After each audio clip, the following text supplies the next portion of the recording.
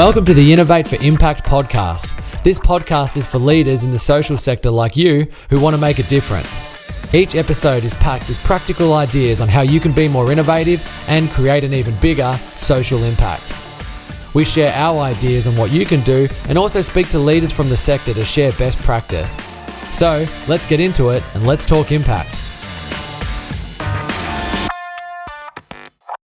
Welcome everyone, it's Dan Bentley and Tracy Newman from Impacto Consulting. Trace, what are we going to talk to people about today? Look, what we're going to talk to people about today is how you can create a process that enables you to continually hear from your clients, understand what it is that they really need, and then use those insights to create even better services for them. But before we get started, just wanted to say happy hair birthday, Dan. Oh, thank you so much. Is that like the fact that I got a haircut and it's my birthday put together? I was going to say, it sounds weird, but yes, it's Dan's birthday and he had a haircut. So looking smart, feeling old, all of the above. Yeah, I went into the barber shop and I said, look, can you give me a new trendy haircut so I look a bit younger? Can you cut out some of the greys that are starting to come through as well at the same time? This is the finished product. For those that are watching, you can see it. For those on the podcast, just imagine what I normally look like, but with a slightly shorter haircut, slightly trendier haircut. I thought it might have been one of those deals, you know, where you get a free haircut where it's your birthday, you get a free meal where it's your birthday, one of those deals. That's a good point. I should have asked if they did that. Yeah, that's a really good point. They did offer me a beer, which is a thing that barbershops do, but it was like a 10 o'clock appointment, you know, and I've got to come back to work after that. So not really time appropriate. I should start booking them in at like 4 o'clock on a Friday or something so that I can take them up on that. But anyways, thanks for that. Thanks for pointing those things out, Tracy. I appreciate that. So yeah, let's get into it. So you said that we're going to talk about these processes that people can set up in a way to continuously improve their services. So when we're talking about that, I guess where it starts is, well, it's essentially a way that as a senior leader, you can set up these processes within your organization and people within your organization will be continuously improving the client experience.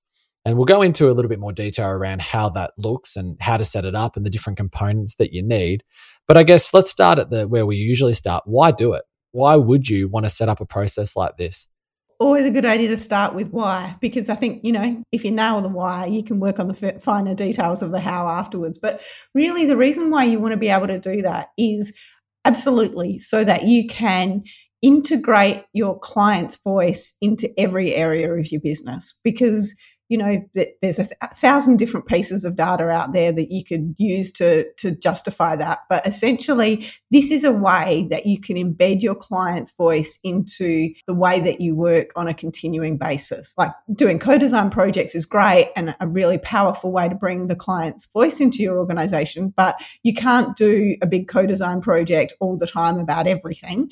So this is more of a tangible way to ensure that you're always having that client focus and using that client focus then to improve your services. Yeah.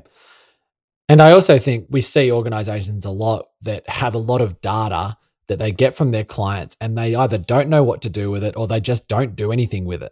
And I think this is another way to be able to make sure that data is utilized. You know, at some point you've paid and you've organized for this data to be collected. If it's not being utilized and you're not getting those gains from that, it's a bit of a waste really, isn't it?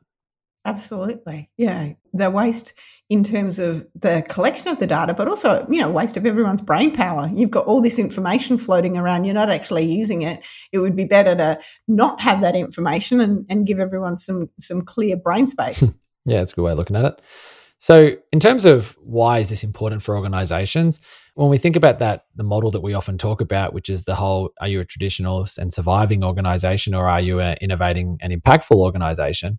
Innovative and impactful organizations, they understand that their clients are really easily able to leave a review, good or bad, about how they experienced the service or product. They also know that their clients are being bombarded with messages from other service providers and other alternatives of different ways that they can have their needs met.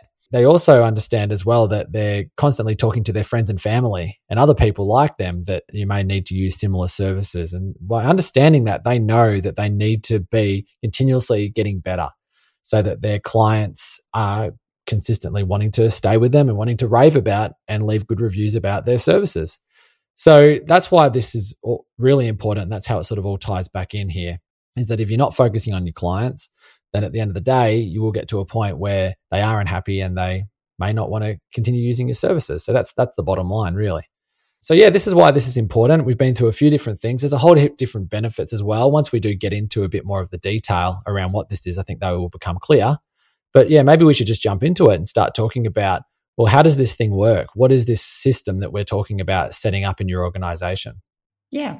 And I think one of the beauties of this system is that it does encourage that collaboration and it does encourage that working together. Sometimes you hear this saying of, I don't want my people to come to me with problems. I want them to come to me with solutions. And whilst that sounds great in theory, what we actually want is we want our people to understand the problems, and then we want them to collaborate and come to us with, really great solutions that have included a lot of different perspectives. Whereas, having people go off on their own and create solutions also isn't necessarily what we're looking for here. So I guess the first step, and I've sort of indicated that, and as have you, Dan, is to listen. Where are all the different pieces across your organization that you're getting information about what's important to your clients? And of course, one of the most common places is actually just when clients are interacting with us. So, what are our people who are delivering services hearing from clients is a great place to start. But then, what are all the other pieces of data that we're getting, and how can we combine all of that information to get a clear picture about what's really important?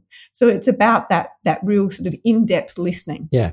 So let's give them maybe a few more examples as well. So Tracy mentioned that it could be the people on the front line. What are they hearing? What are your top complaint areas is another one. Are you currently asking for feedback from your clients? If so, that's another area, whether that's through a net promoter score type arrangement or whether that's just general feedback. Maybe you have a suggestion box on the front desk at reception. I don't know. This is the sorts of things we're talking about. Cancellation reasons. Are you talking to people when they're leaving and they're not wanting to use your service anymore? Are you finding out the reason why? I'm sure a lot of your IT systems spit out a heap of reporting around different areas where people drop out or no longer use your service, or even it might be in your onboarding side of things. Is there an area where 30 or 40% of people are dropping out at a certain point? That could help you then try and understand that particular area.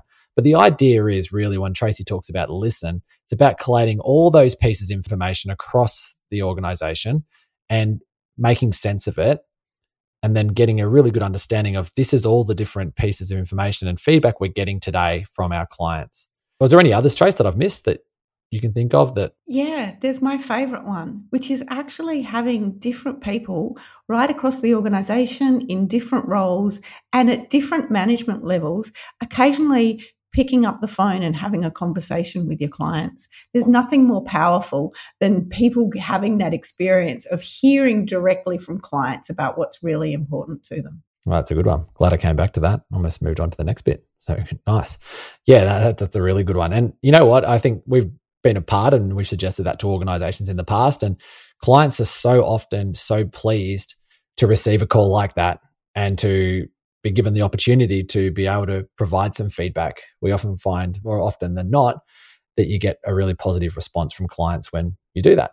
So yeah, it's all about just pulling that together, all those data points. There's probably others that we haven't thought of, but I guess that's where it starts. You do a bit of an audit across your organization and think, what are all the different data points? What are all the different ways we could get feedback? Pull all that together and then set up some sort of a meeting or some sort of a document, whatever you believe is the best way to do it, to try and let all of that come in, and then I guess what you try and do then is the next step, which is to learn and to make sense of that information. So let's talk a bit about that. Yeah. And this is a really important piece, because this is where often it comes out that you learn more about a problem when you're speaking to different people with different perspectives across the organization. Because I've had that experience of running these meetings whereby, you'll have people from one team who will tell you, oh, that's the system. It can't be fixed. It's always worked like that. And then you'll have some people from the IT area going, no, we fixed that 4 years ago. is the system still doing that? Because if so, we need to know because we can fix it. And so, actually that knowledge sharing across teams and departments and speaking about clients and their experience enables everybody in the room to really learn a lot. So what you're saying there is it's a good idea as part of that exercise to have people from different areas, different levels, different departments, so that you can sort of build that 360-degree view of the customer's problems. Absolutely. Yeah. Otherwise, you find that the information's very one-sided and, you might hear about the technical reasons for it, but you won't hear about, well, what are the impacts on the client when the system does that? You might hear about, constraints, but you won't necessarily hear around possible workarounds.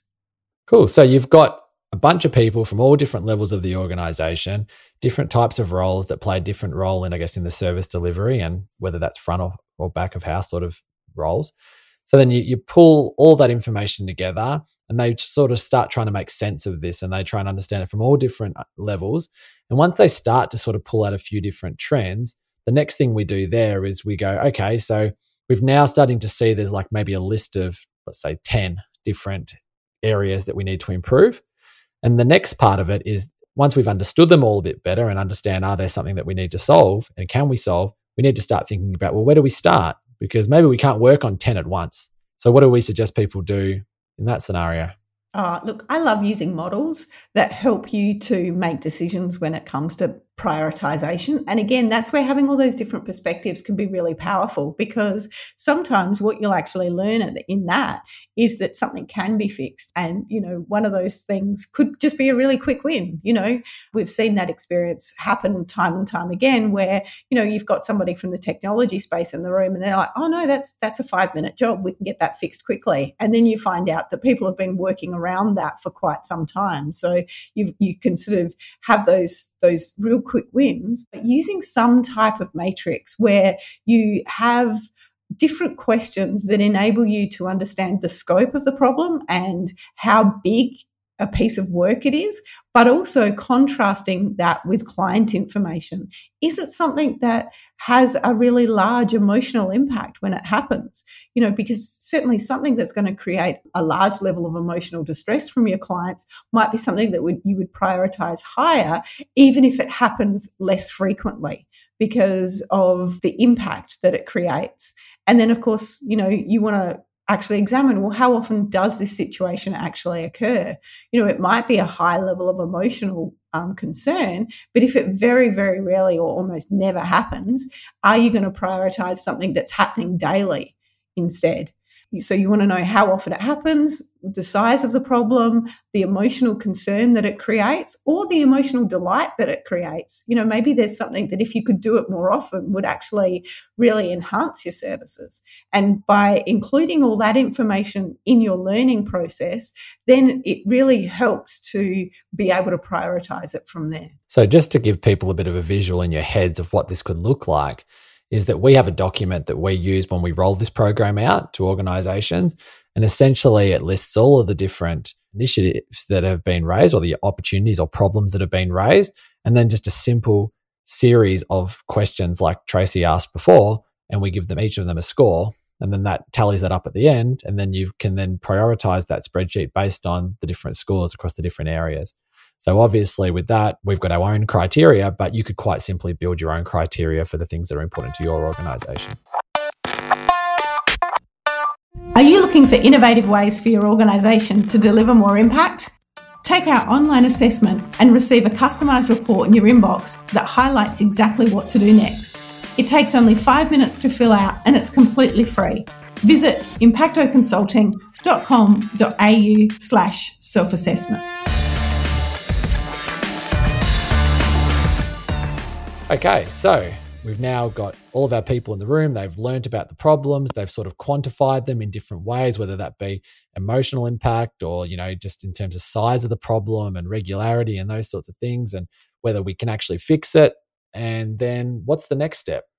Well, the next step is you actually want to progress. So we've done some really important background work, but without actually progressing on any of these items, you've still got data that you're not effectively using. And the best way to do this is to divide people into smaller groups, and then have people from different backgrounds working on creating some of these solutions together. So therefore, that gives you that increased sense of collaboration across the organisation, and it also means that you've got the various different skills within those groups. Actually get them to start working on these problems, allocate them some time so that, you're not just sort of elevating their pressure if they're already at 100% with work, a daily workflow. Well, obviously giving them something else to do is just going to create concern. Give them some time and actually get them to work together on that solution and be able to then loop back to everybody else within the group to make sure that there's those constant updates so that people can, hand on heart, know that the solution is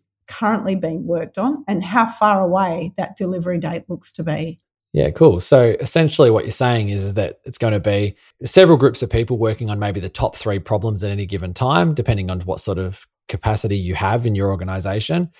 And then once they are solving these or getting close to solving these, they're going to be updating the rest of the organization around how they're going so that when that does launch, it's not a surprise. We've gone through a change management process. We've looked at it from an implementation perspective. And then what happens is that once those top 3 are finished, then we look at what are the next top 3 on that list.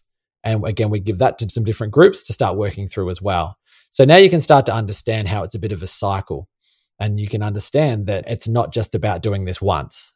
You work through those top 3 problems, then you work through the next 3 and the next 3. And then, you're still having that listening type situation happening where people are submitting more problems and more opportunities. And so you're constantly reprioritizing them and solving them. And you just constantly have this continuous improvement type process set up in your organization. So what that means for you as a senior leader is that you can sit there and you can constantly see these new initiatives and problems being fixed. You know that that's happening. You can check in with whoever of your leaders is running that group and sort of say, how many have we solved? What have we solved? And you've got some great stories to be able to communicate around the organization of things that you're doing to make things better for your clients. But also, I think the other thing is too, if this is working really well, you're also going to be able to see whatever it is that your client satisfaction metric improve, right? Because if you're out there solving the problems that people are starting to get annoyed about or that they might be leaving and stopping using your services about or putting in complaints, you should be able to start to see real tangible results come as a result of that. So that's what's also is really exciting about this. And what we found in our experience, it doesn't take long to change some things. A really good example of this is we were working with an organization a while ago, and something ridiculous like 11% of their complaints that they were getting were about their on-hold music. So they would call up and they'd speak to a staff member and they'd have to go and find out an answer. They'd put them on hold, and that music was it grinded their gears so much that it was 11% of all complaints. Now, when you didn't look through that data and you were trying to find themes, it was just washed in. And people said, oh, look, some people don't like the hold music, but they didn't understand it was 11% of complaints. When they removed that, they automatically saw, they were running a Net Promoter Score type program at that point, and they actually saw, I think it was like I can't remember the exact amount, but it was a significant jump in their Net Promoter Score straight away after that, because it was annoying people that bad that they didn't want to actually recommend their organization to their friends and family. I can't tell you what the song was. It was something that obviously people did not like. Maybe it was like the Collingwood theme song or something. I'm not sure, but no, it was something, and it was amazing how much of an impact. Now, I think that's more of a bit of an anecdote more than so like what's going to probably happen for you.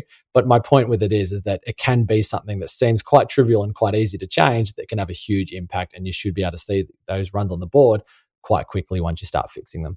Absolutely. There's always those small things that are occurring within any organisation that are actually really easy to fix. And they're a great place to start because it gives that group, a couple of runs on the board, some really successful stories to start sharing. And then you can move on into some of the things that you'll be working on will definitely be a lot harder than, changing hold music or, changing the way that your website has, a button and things like that. But once you start getting into this routine, it will actually be so encouraging because you'll find that all of your teams will love the idea that they actually get to have some influence and they get to see the things that they're constantly annoyed about or the things that they find difficult to explain to clients are actually being worked on and that there's solutions underway. Even before you've solved it, people feel better about it and it already starts to become a lot less of a concern. Yeah, we've also seen in the past too, it's a really nice thing that people can say to clients as well when they do say, oh, I don't like this, or that wasn't good. They can say, look, I'm actually going to submit something right now to see if we can get our team to improve that. I think that's also a bit nicer than, oh, I'm sorry for the inconvenience. I think it's a much better message as well for your clients too when you are actively working on that. And it gives your people that confidence as well that things are changing. So it's not just a token gesture. Oh, I've sent that through to the suggestion box for you, sir. It's actually gone through to a real process that it will eventually get looked at, which is cool. So I think that's it really. That's essentially what the process is. We've talked a little bit about why you should do it. And we've also talked about the benefits that you get as an organization from that. I think just the one last one that has sort of popped into my head too was around do set up a process as well where people can submit and easily submit any ideas or any problems themselves, because I think there's some real benefit in that. I think where we've seen this done well is when people have it accessible to anybody. Where we've seen this not work that well is when certain roles or managers or certain hierarchy only have access to this continuous improvement process. I think it's one of those things that should be open to everybody to submit. But what you can do is create the submission form with some certain amounts of data so that you've got, those, it's going to be easy to quantify these problems, and it's not just one particular person in a certain role's gripe. They can actually do some work to sort of quantify it at the same time so that you can understand how significant it is. But opening it up is where we've seen this done well for all staff. So yeah, was there anything else you wanted to add at all, Trace? The other thing, to your point, Dan, about making sure that everybody has access to it, closing those feedback loops. So, if you do find that you are looking at something and it's not prioritized at a particularly high level, going back to the person who raised that and letting them know, look, it's not in our top 5, it's not in our top 3. What that means is it has been recorded, it's been registered, but we're not actively working on it at the moment, really helps, because otherwise people feel like they're sending something into a black hole and they don't know what happens to it after that. Or, they send information through and, nothing ever gets done. Whereas if you just sort of circle back, then it gives people the idea then that, oh, okay, well, it hasn't made it to the top of the priority list. It also gives them the opportunity to give you more information if they feel that it should have been higher on that priority list. So, sometimes when people are filling out something like that, they might not give you all the information. They might just sort of assume that all they need to do is tell you, hey, this is a problem. Whereas if you sort of circle back and say, look, we're not prioritizing that one at the moment, these are the things that we are working on, they might be able to say, oh, I just want you to know that this is something that's happening every day. And, I've had 4 other of my peers mention it to me and I said that I'd sent it through. Well, then all of a sudden you understand the size of the problems may be a bit bigger than you thought, and then you can reassess it. Yeah, that makes a lot of sense. And I think equally as well, when you do complete and do fix someone's problem, do that as well, right? Close that loop also. So, hey, one of our carers, Joanne, she submitted this and this is what we're able to change and this is the impact it's now having for our clients because Joanne did that. I think that's also just equally as important to what you mentioned as well, Trace.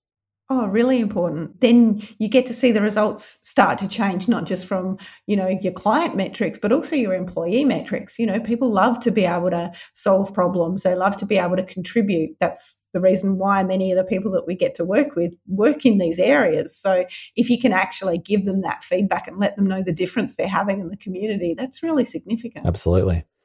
Well, there you have it, guys. So there's our process to be able to continuously improve your services by learning from your clients. So essentially, let's just do a little bit of a recap. So the first step is all about learning. So pull all the different data points into your organization, into a central space so that you can make sense of all the different opportunities. You can then get a diverse team to quantify some of these and prioritize which of them you should work on first. Once you have a bit of a hit list of things that you want to change, you then go and split up into teams and give people some time to be able to work on those problems.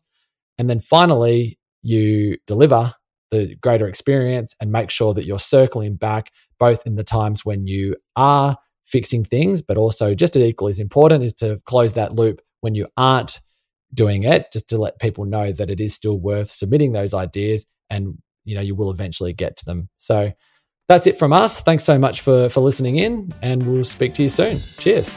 Thanks. See ya. Thanks for listening to another episode of the Innovate for Impact podcast. Any links to what we spoke about today will be posted in the show notes. If you'd like to know more about social innovation, visit our website where we have a heap of tools to help you on your way. Visit impactoconsulting.com.au. Thanks for listening. Now go out there and make an impact.